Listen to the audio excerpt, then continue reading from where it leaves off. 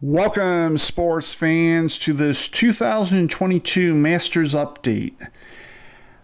Okay, as more golfers have teed off, there hasn't been much movement on this typically referred to as moving day.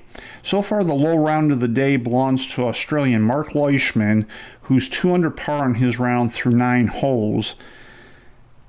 And he is currently at 2 over par for the tournament.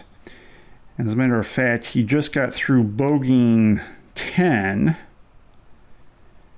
So I'm assuming he was at 1 over par right before that happened.